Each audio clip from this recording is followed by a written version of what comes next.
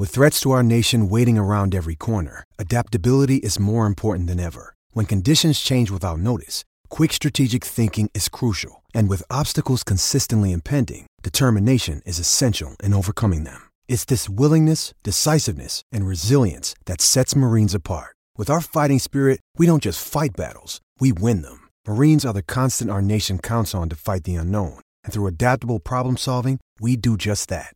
Learn more at marines.com. Hello and welcome, ladies and gentlemen, to another episode of Unscripted, the Cardiac Hill podcast.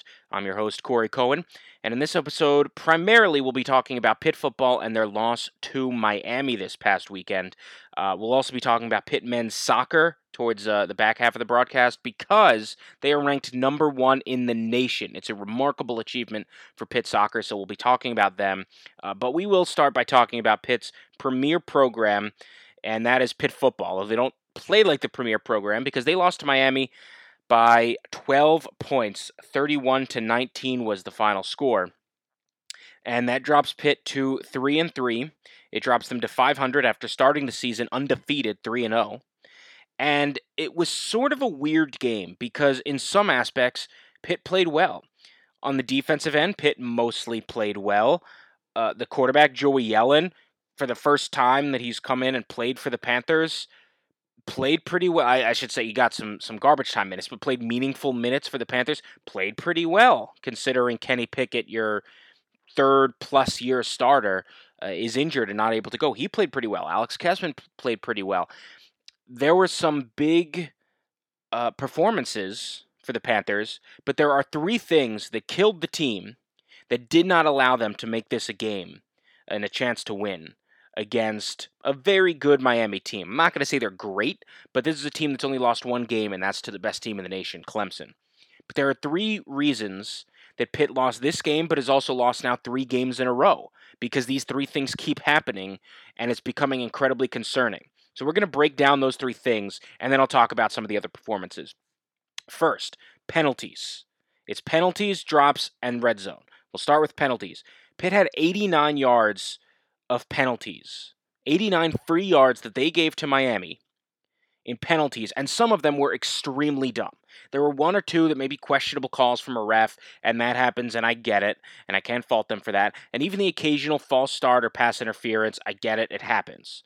But some of these are incredibly dumb. There was an illegal formation on a punt. There was delay of game on, I think, first down. There was a bad challenge that ended up costing Pitt a timeout. These are just unforced errors, and they are self-inflicted wounds. And you cannot have that when you've got an experienced team, for the most part, a 6th-year head coach, you've got coordinators and coaches who are all back. That just cannot happen. And all of those penalties add up, whether it's in the individual moment where it kills momentum or it gives the other team an extra chance, or when you just look at it at the end, and that's 89 free yards that you gave to the Hurricanes. Just completely unacceptable on penalties. Then you look at drops. Pitt had 69 drops this season. Has 69 drops this season. That is number 1 in the country in a stat you do not want to be number 1 in. So 69 drops from the Pitt receivers. Not nice at all. Because the receivers, while they can have some great moments, we've seen some big-time moments from Jordan Addison, the freshman from Taysir Mack, from Shockey Jacques Louis every now and again, the drops continue to just be killer.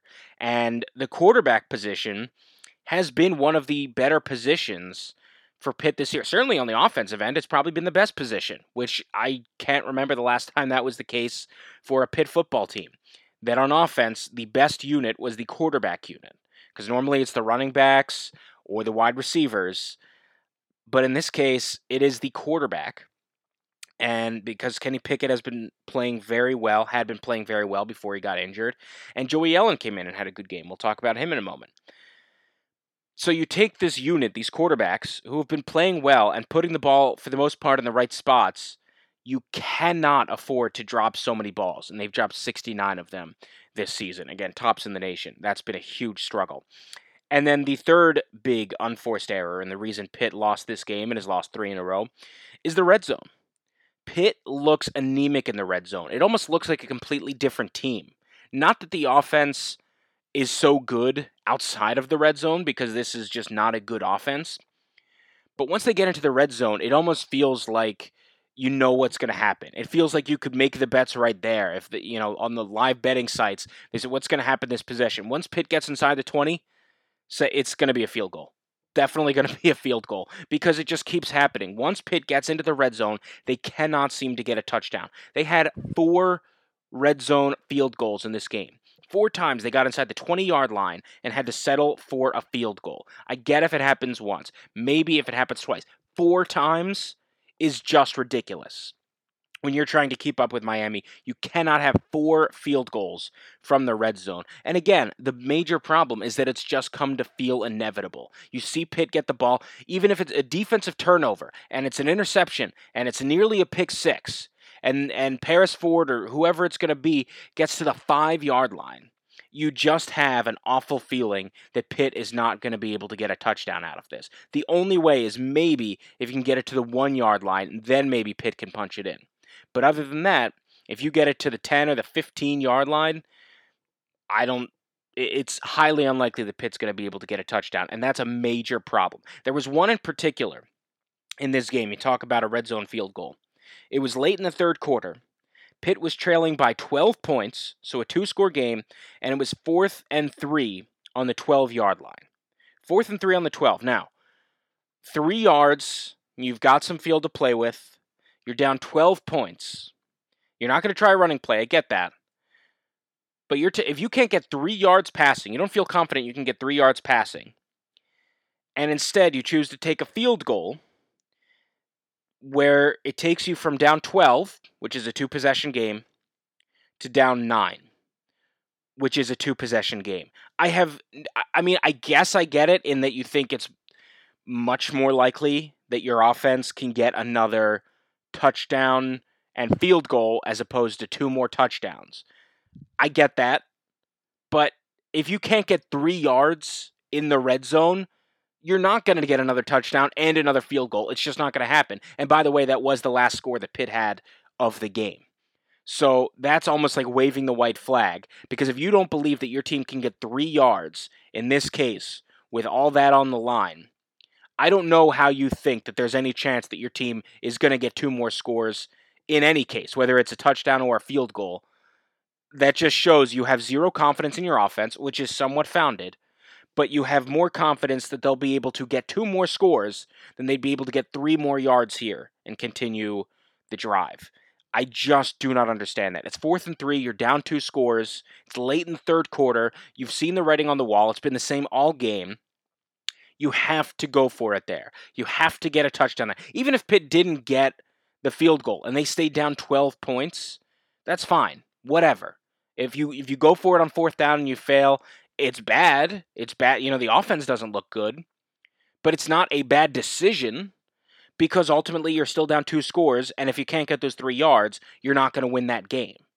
But to not even try for those 3 yards and instead kick a field goal, it's still a 2-score game, and then just hope that you're going to stop Miami and you're now going to, for the rest of the game, and you're now going to get 2 more drives where you'll come up with points. One will be a touchdown, one will be a turnover. If you're at the 12-yard line and you cannot get 3 yards to continue the drive and get a touchdown, it's just not happening. So to me, that decision makes no sense, even though I completely understand not trusting your offense because, frankly, there's not much to be trustful about. You just cannot give up that way. You cannot settle for a 9-point deficit when you're down 12. You can't do it. It's still a 2-score game. There's zero purpose. If it made it an 8-point game, I would understand it. It's now a 1-score game. All you need to do is get a touchdown again. I'd still maybe like to see them go for it, but okay, I get it. But 4th and 3 from the 12-yard line to go from a 2-score game to a 2-score game, and all it changes is that one of those scores can be a field goal instead of a touchdown, I just think is ludicrous. And it made clear by the fact that Pitt did not score the rest of the game. So it didn't matter if the 2 scores, touchdown, field goal. They couldn't score the rest of the game. That was as close as they were going to get.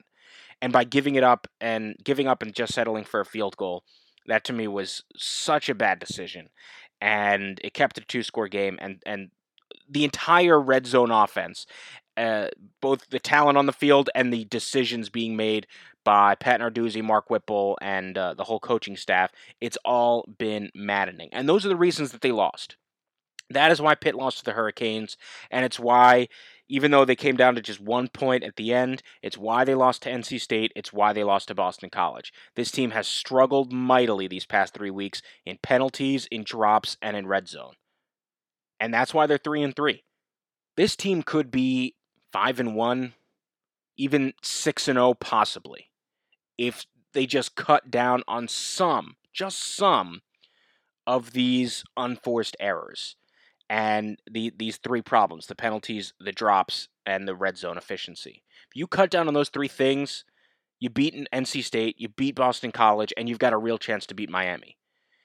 And that's just been the difference. And in those inches, it's a game of inches. And in those inches that really make the difference, Pitt cannot be losing that battle. Because they should have the advantage with the experience that they have and the stability that they have. They should have the advantage, and they are ceding the advantage to their opponents, and because of that, they have lost 3 straight. So it's just been a major problem. There's one stat that stuck out to me. It blew my mind, in fact. It's from David Hale, who dug and got the research. He's got some great stats, and this stat is, there are 9 teams in the country with both a positive turnover margin, and they are outgaining their opponents by 100+ yards per game. So they force more turnovers than they give up. Great sign. And they outgain their opponents by a ton, by over 100 yards per game. 2 signs of a great team. And when you take those 9 teams that qualify for that stat, 7 of them combine to a record of 31-1. And the only loss is to another one of those teams, another one of those 7.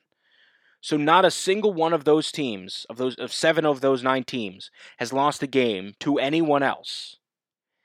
And then you've got Pitt, who does have a positive turnover margin, and who does outgain their opponents by 100+ yards per game. But they're 3-3. 7 other teams are 31-1. Pitt is 3-3. And by the way, UCF was the 9th team. You cannot have that. You cannot have a team that for the most part plays well, a defense that for the most part is very good, where you have a positive turnover margin. Your defense gets turnovers, and your offense has been good. You haven't had running backs who fumbled the ball, and you haven't had quarterbacks who've been throwing picks. Kenny Pickett's been good. Joey Yellen in this game was pretty good. And you're outgaining them. You're able to move the ball down the field and all that. You're doing all of those things. But because of the penalties and the drops and how you play in the red zone, you are 3-3 instead of 5-1 or 6-0. That's what is maddening. That this team, in so many ways, can play so well, and yet they continue to lose. Whether it's by 1 point or by 12 points in this game. And I'm not saying they should have won this Miami game if not for those things. They may have fallen short, but they could have won the game. It could have been a very tight game, and they could have had a chance to win, and they gave it up. And certainly against NC State and Boston College, they should have won. And again, it came down to these things. So just a major problem that's continued now for 3 weeks. They've lost 3 games by 14 points total. And in those 3 games, talk about the penalties, 260 yards of penalties they have given away to NC State, to BC, and to Miami. 260 yards of penalties in 3 games, and the difference has been a total of 14 points. You've lost 3 games by a total of 14 points. You cannot have these games be that close and play, again, for the most part, that well and still lose them. It's a major indictment. And again, it's a problem when you've got a 6th-year head coach in Pat Narduzzi, who should, when it comes to the drops, where this has been a problem for a couple years, they should be able to coach that out by now. When it comes to the penalties, they absolutely should instill the discipline that you need to not have these stupid penalties and the awareness and all these things where you're not constantly picking up these penalties. And in the red zone, Mark Whipple, he's not a good offensive coordinator, but almost anyone could do better in the red zone, and it's been a major problem. So when you've got stability, you've got a sixth-year head coach, you've got a team that's fairly experienced, this just can't be happening, and it continues to happen. And so that's what's frustrating, on top of the fact that you can see the good things. You can see what Narduzzi wants to do. You can see the ways that he has coached this team up. You can see in the defense, the kind of defense that he wants. It's outside of a couple big plays, they're going to play really well. They're not going to allow Miami to just drive the ball down the field, or any team. They're going to force turnovers. It's a defense that's very good. The quarterback play has been good. Special teams, for the most part, has been pretty good. The punting, especially, Kirk Christodoulou has been stellar. And Alex Kessman, he's had some bad moments, but he's had some good moments. For the most part, it's there. But the running game has been non-existent. The offensive line is not there. The play calling has been horrid. And then when you add all that up with these unforced errors, these self-inflicted wounds, that's how you lose these past 3 games. And it's just very frustrating because you see what Pat Narduzzi wants to do, you see the positives, and you see what this team could be if they could get out of their own way. But after 3 weeks of the same problems, after 6 years of Pat Narduzzi, you wonder, can they get out of their own way, or is this the best that it can be? Because if this is the best that it can be, there's a major problem. But we'll see. I mean, any one game could change, turn the corner. They've got Notre Dame this weekend. Maybe it can turn the corner. It'll be interesting to see. Before we go into that briefly, Joey Yellen, he looked good. I mean, I said it before. Now, he can't run. He's not like Kenny Pickett, where he's going to be able to get out of the pocket when there's pressure. But funny enough, there actually seemed to be more protection for Yellen than there has been for Pickett. I don't know what it was about the offensive line, but Yellen seemed to have more time in the pocket, and he was certainly more calm in the pocket, maybe because he knew that he can't run, so he's just there, and that's it. He had to throw a lot because this team's running game is just non-existent, so he threw 46 times, 22 of them were completions, got almost 300 yards in the air, he got a touchdown. There's not too much more that you can ask for a quarterback starting his first game with your program, who's just a recent transfer in, and when Kenny Pickett was injured. And we don't know how long Pickett will be out. It certainly seems like it'll be out for a good period of time, maybe this season. We don't know. They're pretty secretive. But it's just the fact that your quarterback has to throw 46 times because your running backs just can't get almost anything accomplished, that's a major problem. And so Joey Yellen looked good. He's going to be the starting quarterback now until Pickett's healthy, but still a major problem on the offensive end. And then on the defensive end, things mostly look good. Jason Pinnock still having problems, but the defense played pretty well. You've got good players. You've got Paris Ford. You've got DeMar Hamlin. You've got Patrick Jones, Phil Campbell. I mean, you've got a lot of good players. Savasier Dennis has stepped up in a major way. Not a lot of people saw it coming, the sophomore, but it's been a very good defense outside of a couple plays, which is what makes it actually worse that this team has not been able to win these past 3 games because of just small things. Because for the most part, they have played pretty well, and there have been bright spots, but there have been some really ugly looking demerits to this team. So we'll see. Upcoming this weekend, they've got Notre Dame. It's the first time that even if you don't have the ACC network or a way to watch it, you will be able to watch this game.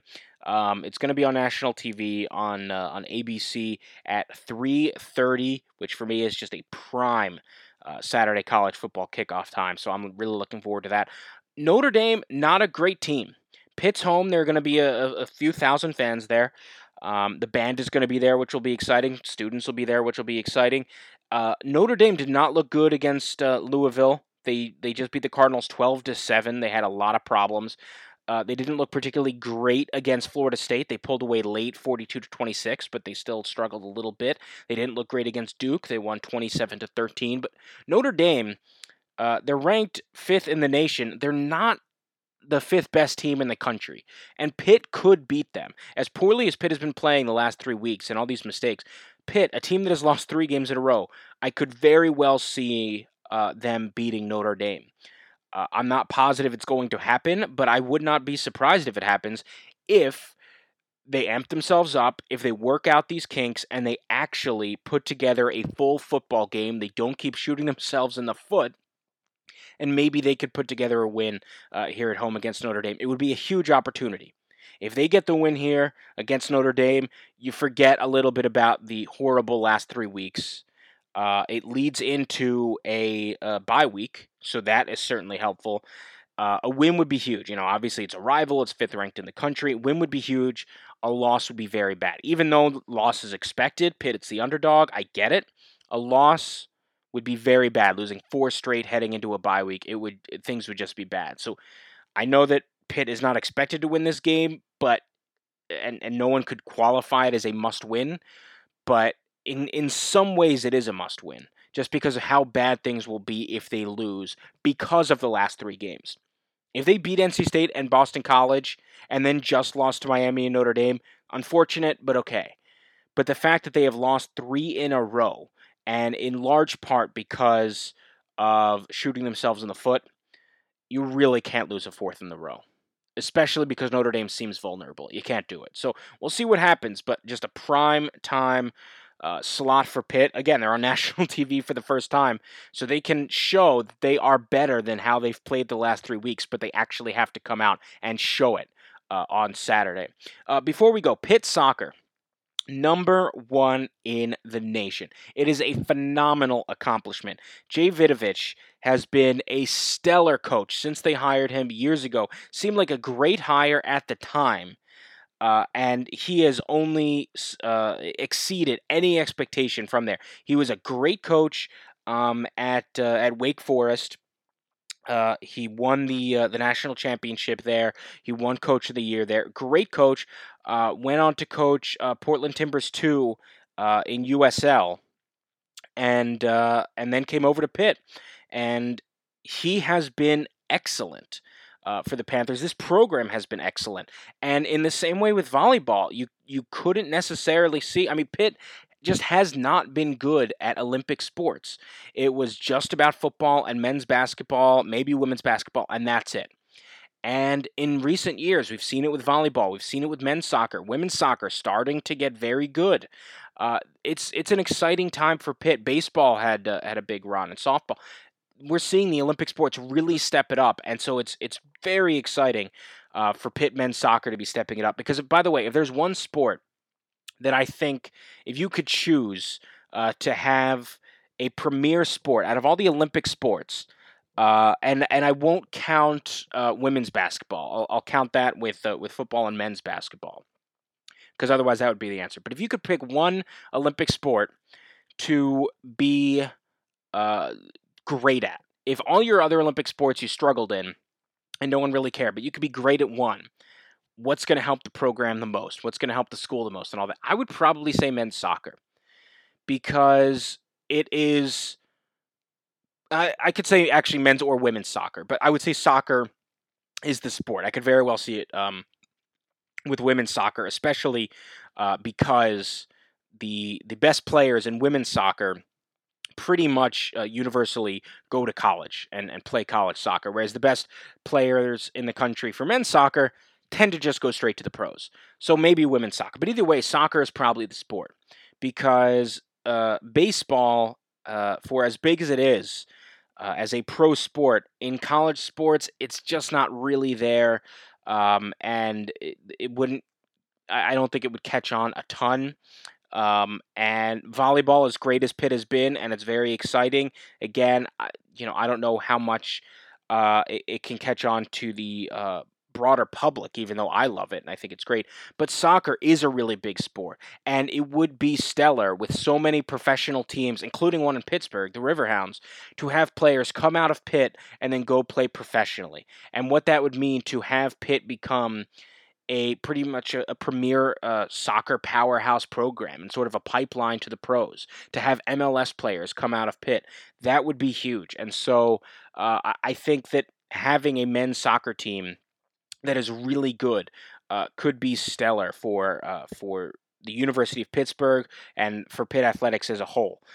This is the first time since 2009 that any Pitt team in any sport has been ranked number one. Now, volleyball should have been ranked number one last year, and that was an injustice. But this is the first time since men's basketball in 2009.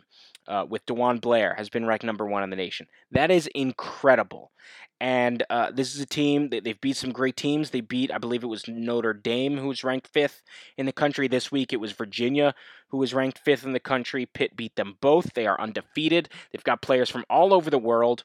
Two of the best players are from France. Their goalkeeper is from Spain. It's a really cool program. The only bummer is that you have to have the ACC network to watch the games, either ACC Network or ACC Network Extra. And so for Comcast customers, for a lot of other people, you can't watch Pitt soccer, and that is upsetting. You would hope that maybe you can get on national TV or the ESPN app even, where you could be able to watch Pitt soccer. But if you are able to watch them, I would highly suggest you do it. As many of you know, one of my career sports, I'm a play-by-play guy, and soccer and basketball are the two main sports that I do. Soccer is a phenomenal sport. I promise you can get into it, even if there aren't a lot of goals scored.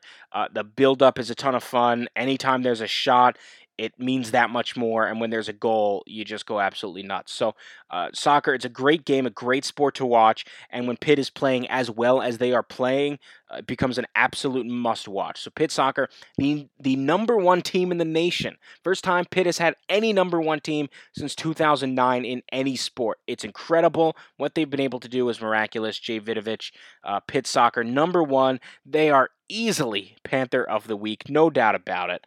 I will be back next week, hopefully Monday. I was having some computer issues over the weekend and the start of this week, which is why I couldn't get this episode out on Monday. But hopefully Monday I will have this episode out.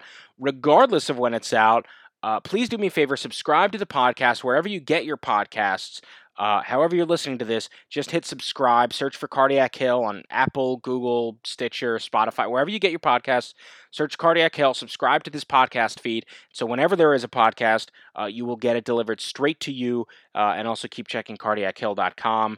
And so until next week, we'll see what Pitt can do, if they can pull off the upset, if the super weapon can charge, is fully charged, if it can launch. We'll see if Pitt can beat the Irish. It would certainly go a long way for this Panthers team. They desperately need the win. So until next week, I'm Corey Cohen, signing off from Unscripted, the Cardiac Hill podcast.